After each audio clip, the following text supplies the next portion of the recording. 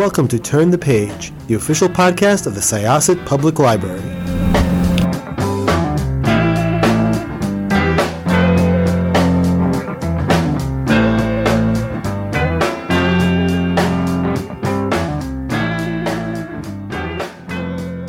Hello, and welcome to another episode of Turn the Page, the official podcast of Syosset Public Library. I'm Jen, and I'm here with you today with the co-author of a really fantastic and vital new book. May I ask you to introduce yourself and your book, please? Hi there, I'm Regina Jackson. I am one half of the Race to Dinner team. Syra Rao couldn't be with us, and she is the other half. And we wrote this book based on doing dinners since 2019 with white women. We kept seeing the same behavior over and over again. So we wrote a book because, we can only do so many dinners, but lots of people can read the book. And it's entitled White Women, Everything You Already Know About Your Own Racism and How to Do Better. So it's a guide. Yeah, that title is what drew me in. And when I started to read the book 2 weeks ago, I very quickly realized, wow, I'm getting a really good deal right now. I'm getting the benefit of all of these dinners for basically for free because of my job. And I'm very lucky. So I wanted to really give the book all of my attention and to really use it to, sit with all of the things that white women like me spend a lot of time trying to avoid. Right. So I'm wondering if you could talk a little bit more about these dinners, about where you met your writing partner and how you decided to turn these dinners into a guide. Syra and I met when she ran for Congress in 2018 against a longtime Democratic incumbent. She lost the race, but her whole campaign platform was anti-racism. So every time she would speak, white women would line up to talk to her. And what they wanted to say essentially is not me. I'm not racist. And this went on. And I had a former friend who says to me one day, Regina, I'm just done with Syra.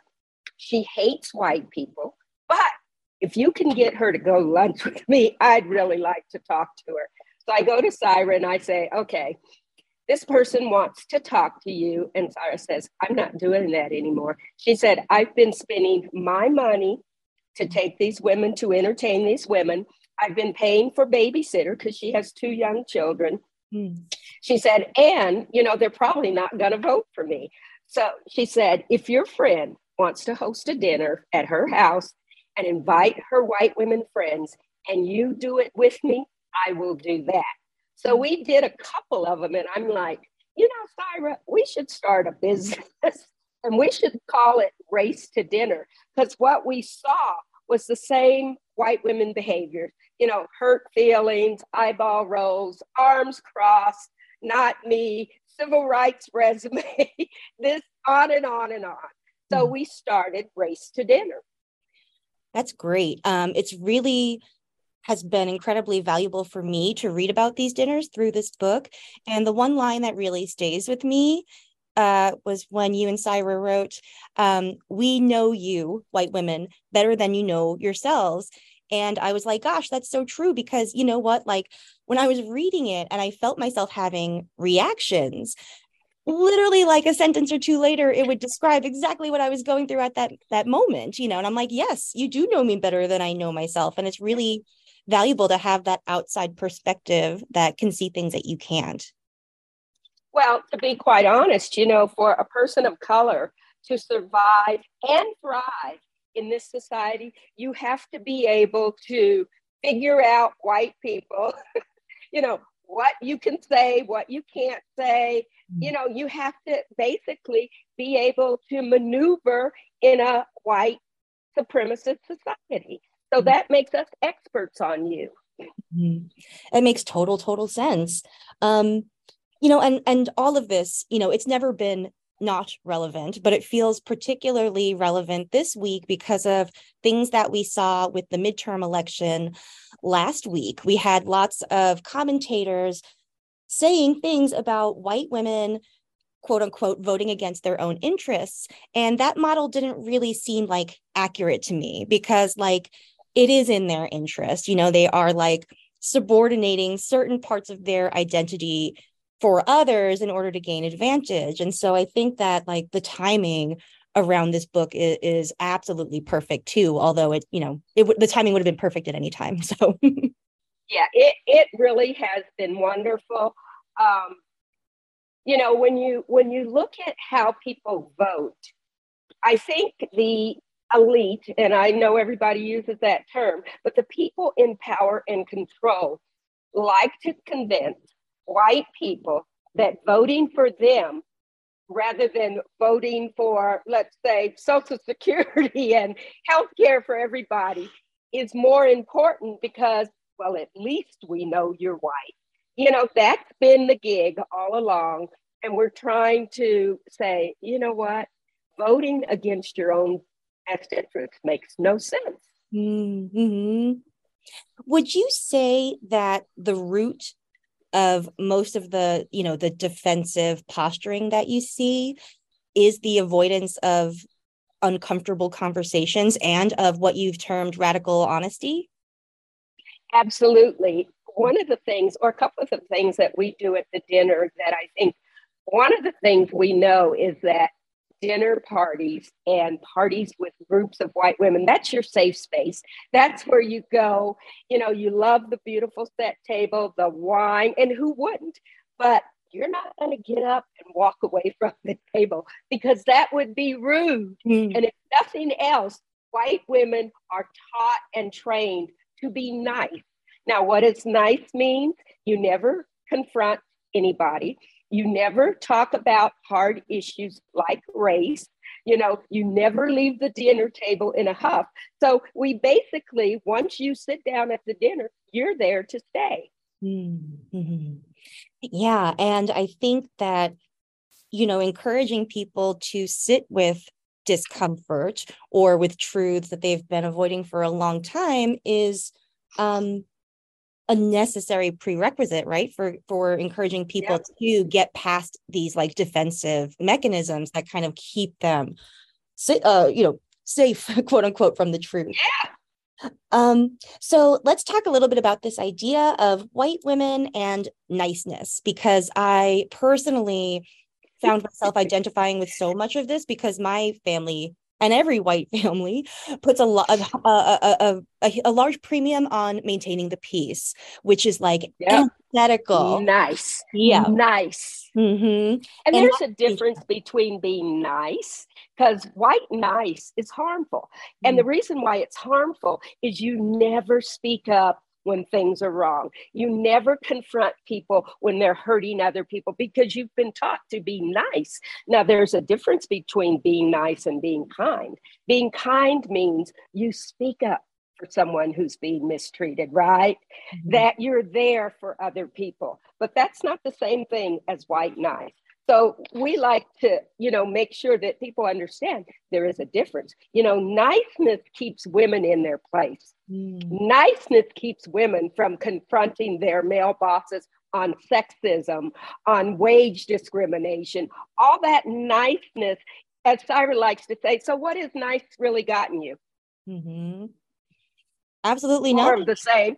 Yeah. More of the same. Mm-hmm. Yeah. So I think at best, maybe a false feeling of safety, you know, like it is, because one of the things that I was thinking about when I was reading was that, you know, when we attempt to avoid discomfort by not saying things, by staying silent, like we're not really avoiding it. Like it's still uncomfortable, you know, like, and so once you're aware of that, like you might as well be uncomfortable in the direction of change rather than the uncomfortableness that is familiar and seems safer, you know? Yeah. Well, we have a big announcement today. Deconstructing Karen was actually the documentary that was filmed by Patty Ivins with PB&J Productions. It is being released on Thanksgiving Day on iTunes. So you can watch it with your whole family. You can talk about it. I know the book has given you ammunition to confront the Karens and the racists in your family. Use the documentary to do that. That's awesome. That's a perfect release date in order to really, because that is when all the uncomfortable conversations don't happen. It's over the things. That's right. That's right. Because everybody's trying to be nice and nobody wants to hurt anybody's feelings. And that's one of my pet peeves. White women are so up into their feelings. We don't have the luxury of saying, I don't think I've ever heard in my 72 years a Black woman say to me, you hurt my feelings, because nobody cares, okay? Your feelings are the universe talking to you about work you need to get done. So stop holding other people responsible for what you feel.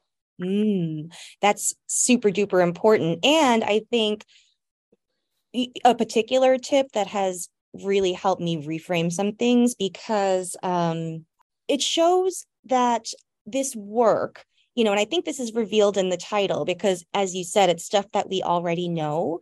It's like, it's not just intellectual work, like it is emotional work too, because you can intellectualize something to the end of the world, but then never really integrate it and activate it. And part of emotional intelligence is realizing that you're responsible for your own feelings and that they're not other people's problem. And something that I found really valuable is to look at those reactions and those feelings and try not to label them, but to take them as information. So what is it telling me that I am reacting in this way, or getting defensive, or thinking well, that's not something I've done, all thoughts are there to keep me safe and from learning the lesson and from doing the work. Yeah. One of the things I know is that there is no growth without change. Okay. And there is no change without pain. So in order for you to grow, you're going to have to experience pain. You're going to have to integrate it. And I like to tell white women, if you are going to be in this work, okay, 2 things that you're going to give up: white solidarity and white social capital, okay? Because other white people are going to be pissed that you're talking to them about racism, okay? And this is lifetime work. It's not going to be easy. You're going to lose friends. You're going to lose family members. You may even lose jobs. So there are no wins when you decide to step into an anti-racism space. There are no wins. You don't get pats on the back. And this is how I look at it. Why is it so hard to be a decent human being? Or fear, I imagine, and wanting to cling to safety. Yeah. That fear of you losing social capital and white solidarity. And people have actually told us that, I'm afraid I'm not going to get invited to the next big party or whatever, and I just think that as a human being, that's a real sad way to live. Yes, it really is. And, something that I realized for myself too, when, thinking about my own, the ways in which I try to cling to safety, they're all illusions. And 2, it's the opposite of radical honesty, because exactly the peace rests on lies, so it's not real. That's why we said, you already know, quit pretending like you don't know, because you know. And the great Jane Elliott, who I am such a fan of, in case you don't know, do you remember Brown Eyes, Blue Eyes? You remember Jane Elliott? Yes. Yeah. Okay. So she always says, when she goes out and talks to audience, she says, okay, all you nice white people who would trade places with a Black person in this society, please stand up. And when nobody stands up, she says, oh, you didn't understand the question. Let me repeat it. Nobody stands up. She said, so you know. And we know you know. So quit pretending like you don't know. Yeah, absolutely. So a lot of what appears in this book are the lessons that you are imparting to us, experiences with white women at these dinners, but there's also a lot of stories from other minoritized people who have experienced racism at the hands of white women.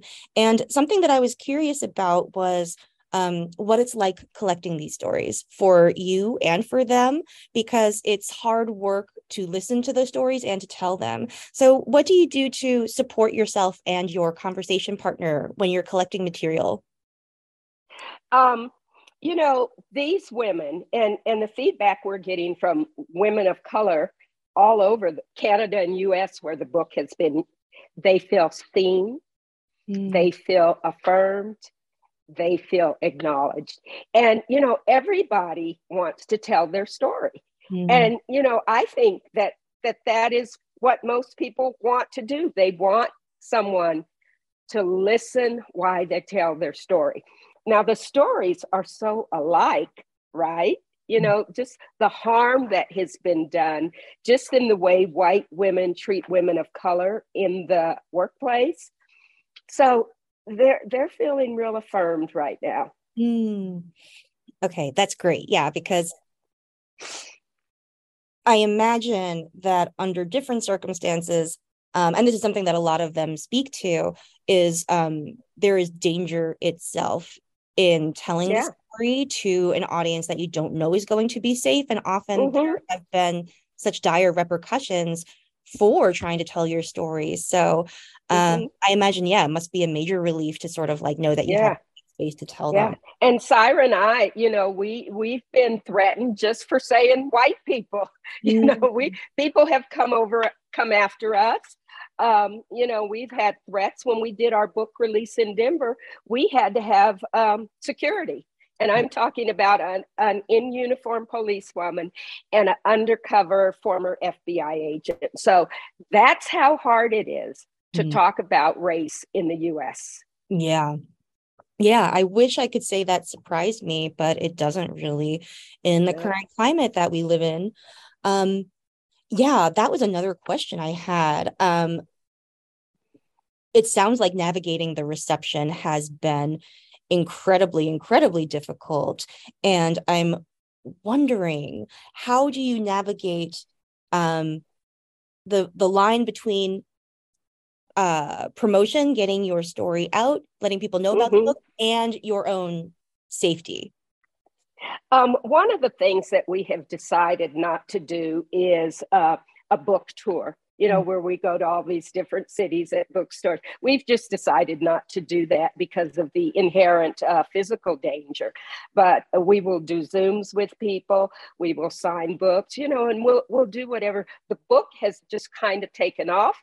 Now, knowing white women, it can certainly be a trend. It's trendy to have this book.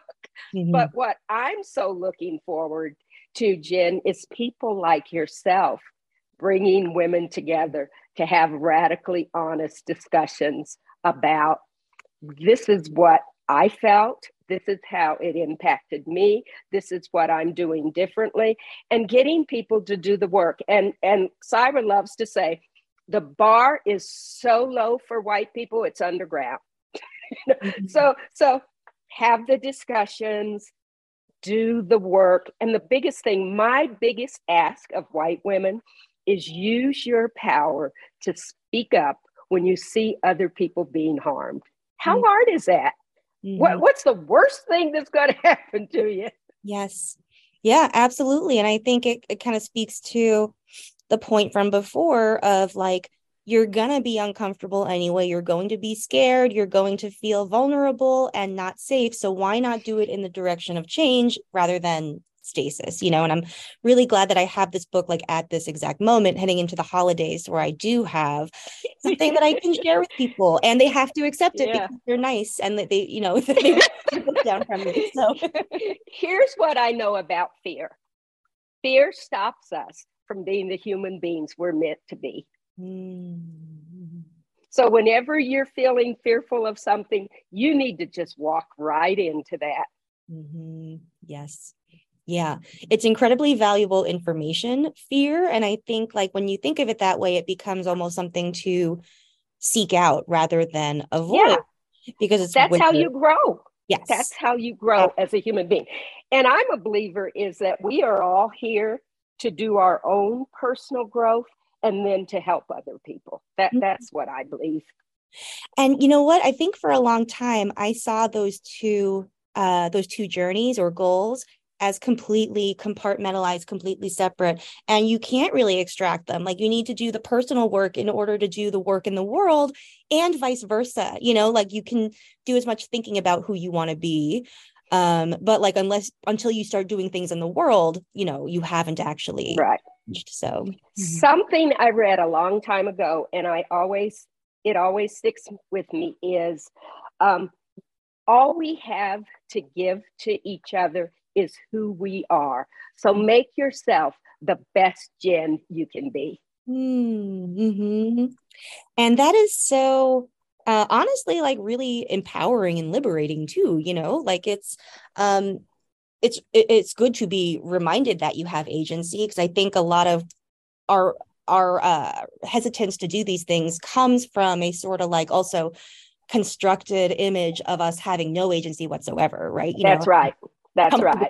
To lean into when we don't want to do things. Yep. So something and that it gives you an out. If you don't believe you have any power, it gives you an out. So, we just had a dinner the day after the book was released. So we had one on November 2nd, and there was a young woman there, and she was talking about how, she had a child in elementary, and she had called the school and wanted them to have some books that were more inclusive and represented other cultures. And they told her no, and that was it. She quit. I'm like, yeah. Something that I think was really demonstrated for me with this book too is that about how much of what white women think they are contributing is a performance, and I think that's Bingo. Yeah. And I think that is also related to this like idea of radical honesty too, because you have to really embody your truth in order to speak it. And you can't just like, there was something that I found myself doing leading into this interview, like I was reading the book at first and I'm like, this is great. It's teaching me all the things not to say. And then I got to the part where it's like, you have to be wrong sometimes. And I was like, oh, dang. Like it's hard, but like, it is like so freeing is that you don't have to like commit yourself to a performance of perfection that doesn't exist, and that like perfection. That's right. Your growth is going to come from being imperfect. So that's where you learn is from your mistakes. That's where you learn is from the things that you do wrong. And you look at people who are entrepreneurs, boy, they have so many mistakes, but they keep going because they're committed. You have to be committed to racial inclusion to do this work. Do you think a lot of this also speaks to like another thing I thought about was your discussion of toxic positivity and how that might actually be the opposite of something like hope, which I think that is pretty important to the work, because you have to sort of believe that your work is going to have impact even if you like don't see it in your time. And I'm wondering, like, do you see this positivity, this toxic positivity, as being like, I guess the antithesis of like a sort of practice. It is hope as praxis almost, like. Yeah, it's again, it's performative. Oh, we're just going to be happy and go along. If you look at Black people in this country, I think the only reason why we're still here is hope. We have to continually hope that things are going to get better. And I think when you lose hope, you're really lost. But this toxic positivity, it's a problem. It's a problem. And like I say, I believe it's performative too. Mm-hmm. It's absolutely performative because I think it keeps you from experiencing your own negative emotions and also discounting those of the people around you. Yeah. Yeah. So this has been like so incredibly interesting and so valuable. And I am really excited to see what you and Saira do next. And I was wondering if there's anything that you can speak to about what's on the horizon for you both. Well, actually, we are packaging some children's books. Right now, we have 5 of them that are almost done. They'll be introduced in 2023, and they're all entitled Race to the Truth. Written by the one about Indigenous people is a woman from the Wampanoag tribe in Massachusetts, Martha's Vineyard, where the Pilgrims, landed. So they're being written from a cultural perspective of each of these groups. So we're excited. They're middle school books. We also have one that is probably an elementary school picture book. So we're excited to be working on that.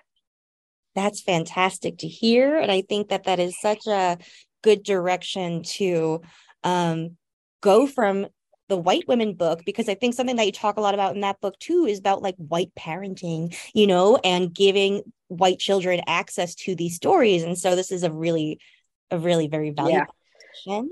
So we're excited about it, Jen, and we're excited about people like you who have the ability to touch people in your community and bring them together. I really want to hear about these discussion groups that you have around this book. I'm excited to hear how those go and how people's thinking is and what their commitment to change is. So I'm really excited to hear that piece of it. That's great. I am very excited too. Like, I can't wait to bring this book to people and then have something to talk about too. And I think another really valuable thing about it too is that sometimes these topics can seem so large and so unapproachable, and having an inroad is incredibly valuable, and it's such a good introduction to much very, very big and very, very urgent ideas. So, well, just think about it. Just think about if every white woman who saw someone, just like, if I were to hit my dog out in front of my house, there'd be 20 white people out there.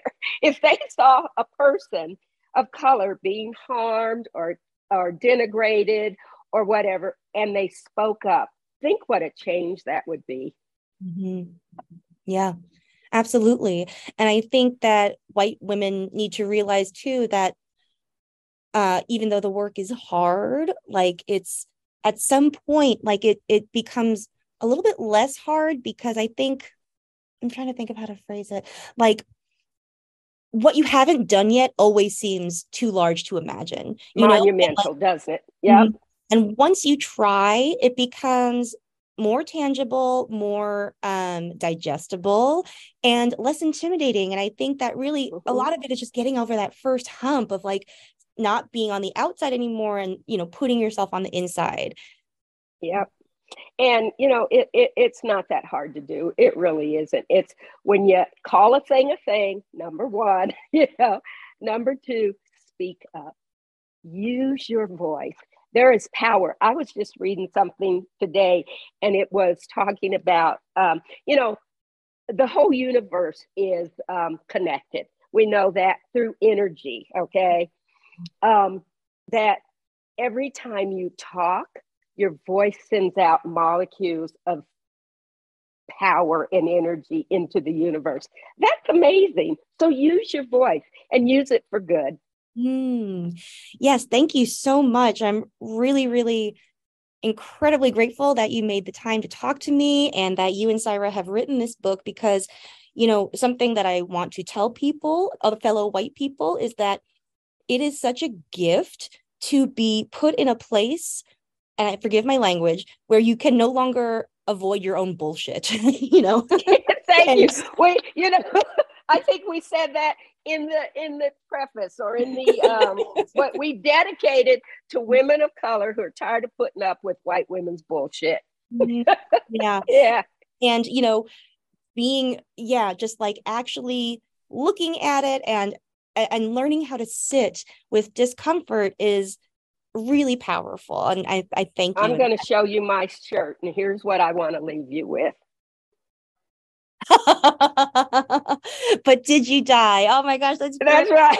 Yeah, chances are no. That's right. That's right. Thank you so much.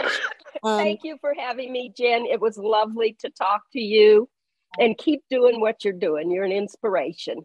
Thank you. I will. And, when your children's books are out, like if you would, like to come back to the show and talk about those, our doors are always open. So thank you. Have a wonderful day. You too. Bye now. Bye. It's time to close this chapter of Turn the Page. Join us for the next episode.